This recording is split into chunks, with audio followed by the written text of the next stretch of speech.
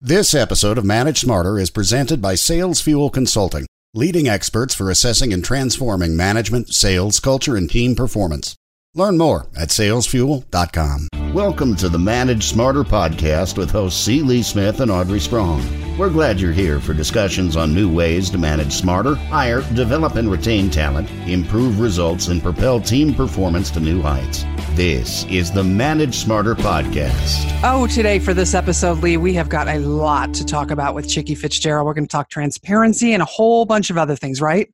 We're going to talk about game-changing mentality and game-changing actions. Exactly. Everybody, welcome to the Manage Smarter podcast. We have Chicky Fitzgerald with us today. I am Audrey Strong. I'm the Vice President of Communications here at Sales Fuel. And I'm C. Lee Smith, the President and CEO of Sales Fuel. So Chicky Fitzgerald, the CEO of Solutions Innovations, spent the first half of her career working for industry-leading travel distribution tech and telecom companies. If you've ever made a travel booking online or checked in for a flight, chances are that Chicky worked for or consulted to one of the companies that pioneered that tech. The second half of her career, equally as impressive, been spent turning trip tech and travel storytelling on its head. She's also the author of The Game Changer, a business fable about transformational business design, and she's a fellow podcaster on C-Suite Network. Chicky, thank you for coming to our microphones. We really appreciate it. I cannot tell you what a pleasure it is to be on this side of the microphone. For once, yes. And if you have not had the pleasure of meeting Chicky in person, which we have, she's delightful. Totally delightful, yes. Well, I share that feeling about you guys. It was just amazing. So let's get started. What do you want to talk about? Yeah, I'm really curious about. You got started off as a female in high tech. And running a tech enterprise. At a very early on in your career, at a time when it's still we still hear stories about how difficult it can be. And I have to imagine back then it was even more so. What was that like? Well, I will tell you the story that is indelibly imprinted on my psyche was a meeting that I had when I was at American Airlines, and I was actually pitching raising $5 million for my first venture, which was going to be inside the company. And fast forward to this meeting where I'm presenting it, and of course my boss, my boss's boss, my boss's boss's boss are all in the room, and they are the ones who initially start trying to answer his questions. And invariably it ended up becoming a conversation just between Bob Crandall, the CEO of AMR Corporation, and myself. And I got the money and I started the business, and it was awesome. And I was in my late 20s at the time. So It was a very heady thing, I will tell you. You are big on transparency. I know that was something Lee and I were interested in talking to you about. As a concept in general, how do you view it and how do you define it and use it? Well, I'll tell you what, there are certain people that transparency makes them super uncomfortable. And when I started my radio show, I do tell stories about myself on the show, in context with what my guest has experienced. And I've had people to say, oh, don't tell anybody you've been through that. And, I know from the people who have called me and said, oh my God, I am so glad that you shared that because I didn't know that someone who is as successful as you are would have been through that. Right. And so I think it really helps other people, first of all, open up, which I think is so important for success in business. But, as I describe it in my book, The Game Changer, it really is about being successful with your peers has to do with letting them know your backstory too. And I also have to believe that managing people, leading people, you have to, if you don't have trust, you're nothing. If you have no credibility, I don't see how you can possibly lead people. And so a big part of that's got to be transparency with your own direct reports, wouldn't it? Well, it has to be. And again, there's a little bit of a fine line because some people deal with facts better than others. And when you're in an early stage company and you're bootstrapping it and you are paying payroll, from MasterCard and Visa, or paying your MasterCard with Visa, which is more often the case in early stage, sometimes those kinds of things are best kept to yourself because other people can't cope with that. They'll freak out, yeah. They do. So, I think you really have to be disciplined in thinking about how what you're going to say is received.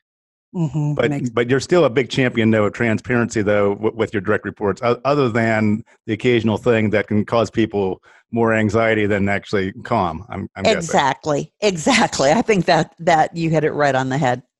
So you say people should be a game changer at all times. What do you say to a manager who's listening to this, who's more of a personality that resists change and is in a bit of a stasis?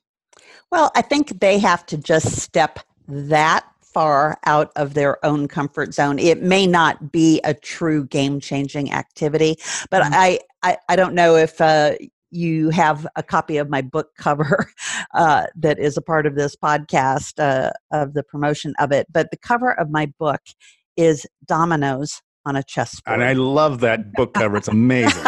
So cool. Well, when I saw that, it had to be my book cover, and I'm so glad my publisher agreed. But the thing is, we all have different comfort zones that we live in, and mine is really big, right? And I can move completely outside my comfort zone in most ways, right? But you have to know where your limits are too, right? And because I'm super big on my faith, right, I just have to trust that, I am going to get to the next place that I need to be, and I'm going to have what I need to have, and to believe that somewhere packed in my suitcase, right, that those capabilities are there, and maybe I just need to reach in and find them. And you had to really rely on that faith and the power of your network. Yeah. I think that was really important then, to actually get you through some difficult times so that you can make that transition to where you are now. You wanted to share that story? Well, there are actually a couple of them. I don't know which one you're referring to, but there was one specifically. I ran a group called the Executive Girlfriends Group. We had about 700 members nationwide, but every week we would have 12 or 15 of them on the phone, and the right ones would always show up, right? It wasn't always the same group. And I was at a place, we had filed bankruptcy from the failure of a tech venture that I had been involved in, and I had no money. We were at the end of the financial crisis, right? So we had sold everything that it was possible to sell. And I had an opportunity to go to Washington, D.C. to pitch a let's just say I didn't know how big the contract was, but it was big with AARP. And I didn't have the money to get on an airplane, and I didn't have the money to find a place to stay. And two of the women who were on the call that particular day when I had that opportunity, one of them gave me the frequent flyer miles that I needed to get there, and the other one lived in D.C. and would have allowed me to stay with them, but they were going to be out of town. So she ended up just letting me use her apartment. And I had never met her. So that was a huge leap of faith on her part. Yeah. But it just showed me that transparency and not being afraid to share that really allowed them to give, right? One of my favorite books is The Go-Giver by Bob Burg and John David Mann, which actually was the catalyst for me writing The Game Changer. And they've really talked about how if you don't allow others to give, you're robbing them. Well, I'm glad that you brought them up, because I was going to ask you about the law of value. I know you make mention of this in your book, and that's something that they share on your podcast. You want to share that with the audience? Absolutely. As each of the characters in my book, and it is a novel, by the way, but it does have woven into it many things that have happened in my own life. And that's the beauty of being an author, is you can take that literary license. But you really have to be offering more in value than you're asking for in payment is the bottom line. And so it was really the story of one of the characters in the book who really had to understand what kind of value they were offering to their clients. And you may just have to read the book to find the rest of that out. And I can imagine that also applies then to a manager or to a salesperson or to any employee of a company as well. They have to provide that value to keep getting that paycheck. Well, yes, not only to get the paycheck, but really even to build a solid team, you've got to be providing value to your peers, not just to your clients. And if you are being asked to do something that doesn't feel right, and you need to go and talk to somebody about that, again, you've got to be able to be transparent, and then you've got to be able to actually pitch that value argument, right, of why it's actually costing the company more sometimes to say no than it is to say yes. Interesting. You've had quite a wild ride in your business life and in your career, the extreme highs and lows. I remember when we were talking in San Francisco, yeah, you're laughing. And the reason I'm glad you're laughing is because one of the things you also like to share with folks is that you find joy everywhere. And that's actually, for everybody who's listening, what Chicky's sort of energy is that she puts up. It's very joyful. Well, it's the story behind the book, by the way, is really finding that joy. How do you do it? Well, there are two fundamental principles that really guide my life. And again, it ties back to the faith, but you can apply your own orientation to it. But in the morning, I really look for two things in my life: peace and clarity. And peace doesn't come from the absence of difficulty or chaos, right? Sometimes you actually find it right in the midst of that. And clarity, if you think about the metaphor of a flashlight, sometimes all you've got in your hand is, just a little flashlight, maybe that the batteries are weak, right? Or maybe you've got your cell phone, or maybe you're fortunate enough to have a big floodlight. And, I just ask to be able to see a little bit further than I could yesterday. And when I have that peace and clarity, then I can cope with anything, and I actually can find joy in the things around me and can be more open, right, to opposing opinions, which, that is what we run into as we're trying to push a business uphill. Sometimes it feels like pushing a snowball uphill in the sun, right? But that's how you get there, right? You have to just keep going and keep going. And since you're down in Florida, I'll share an analogy with you then. So I guess you could liken peace then to the eye of a hurricane. Yes. That is a really good analogy. I love that. One of the things that you also say that you're an expert in is inventing new revenue streams. And I think that we can all agree that all of us would like to hear some of your wisdom on that topic as well. Well, we've all experienced it. I mean, the most obvious to me is I remember I used to hate going to New York City because I rarely ever have cash in my pocket. I just never have. I used to have a checkbook, and then it was, of course, debit cards or credit cards. And you think about that pain, that universal pain that we all experienced, and rather than deal with it, right, the cab companies eventually started taking credit cards, but that was really, really tough, right? Yeah. But then comes along Uber and Lyft that completely remove that pain. So the business model per se, right, the paying for somebody driving you somewhere isn't what changed. It was removing the pain from that. And, that's what we're doing in my company now, is we're taking that universal pain that everyone has called trip planning and just removing the pain points, right? And that is a business model change in and of itself. And the other one I do want to mention just quickly is giving. And companies that give more make more. And so we have built into our business model of my new tech company, giving back a minimum of 10% of our revenue stream to our client's charity of choice, not to ours, right? And then if our client is a nonprofit, we actually give 25% of our revenue to them as a donation. Wow. So I would say if you don't have giving built into what you do as a company, start there, because it'll blow people away. I remember doing that. In fact, on that very AARP project, I told them at the end when I was giving them the invoice, I said, by the way, tell me who I send a donation to at your foundation, because I donate 10% of all of my consulting revenues back to our clients' charity. And they had never, ever heard of anything like that. So, like you had 8 heads, huh? They looked at you. Oh, they did. But hey, they accepted it. Well, do you have any great feedback stories, though, from clients or whatever about that, about how it might have impacted people's lives? Well, not yet, but we are absolutely hoping to build that into what I call our new balance sheet, which rather than just measuring the traditional assets and equity types of things that are in your balance sheet, we want to measure the impact on people, right? We want to be able to show names and faces and stories of the people that have been helped through that. And imagine, if I'm going to build a $500 million company, right? How much we're going to be giving to charity, right? In the name of our clients, of course. But, it really becomes astounding when you think about scaling a business and how that giving scales along with you.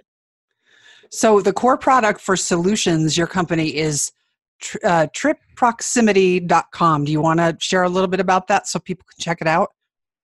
Well, the kinds of people that need to check it out are people who own the systems and run the sites that people use every day, because we're a business-to-business play, not a consumer play. So we plug our tool into CRM, calendaring, contact management, ticketing, and registration platforms. And we integrate trip planning right into the things that people are doing every day. And again, I'll give you just one last analogy there. Think about 10 years ago, you were driving down the road, you needed to get to a meeting, you were hungry, and you needed gas in your car. So you had to stop, get out of the car, get gas, then get out of the car again and get food if you didn't want to do, drive through fast food. So you go into the Subway, get a great sandwich made. Whoever would have thought that those two things would have been in the same place? Right? What genius would have said, yeah, let's put food in the gas station, right? But now you wouldn't even consider going into a gas station that, you couldn't get those kinds of things. So that's what we're hoping to do to travel, is put travel where people actually decide that they're going to travel.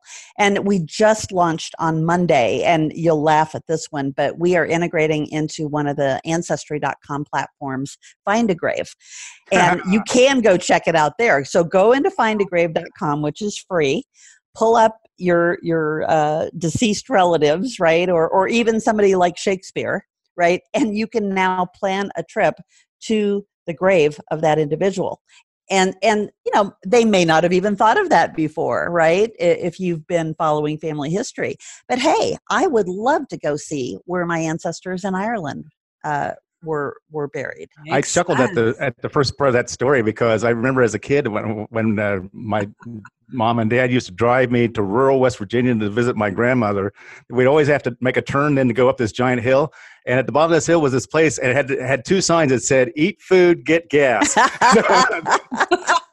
So they had it even back then. But hey, I'm in big trouble over here in Denver. You want to know why? There's a gas station within walking distance of our offices here that has a Cinnabon in it. Okay. Oh, no. Yeah. I mean, really, what more could you want? It's perfect. Wow. So, Chicky, just glue those right onto your thighs, Yeah, try not to go in there. Tell us about the podcast so that our listeners can migrate over and also sample your podcast.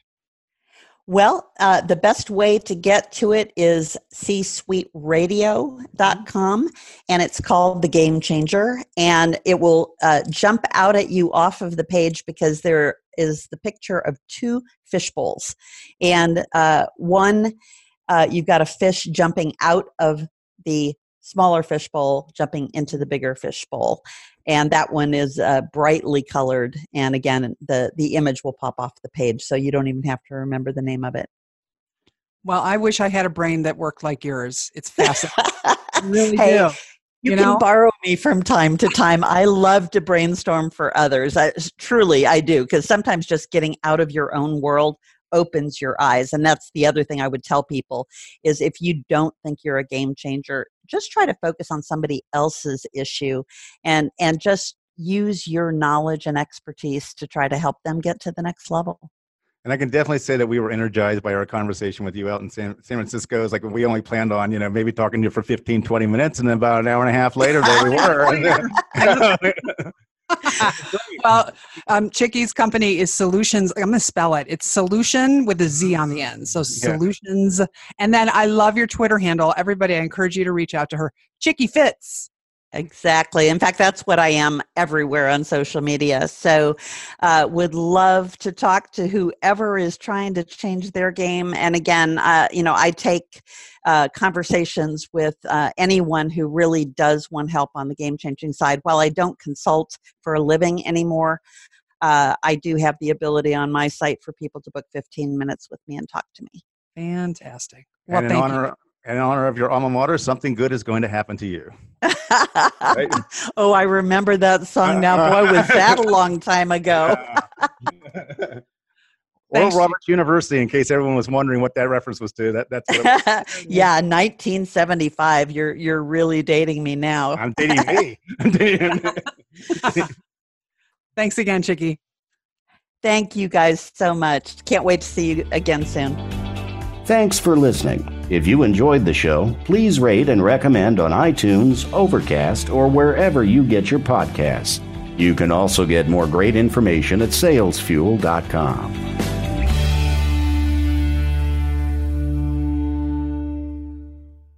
This podcast is a part of the C-Suite Radio Network.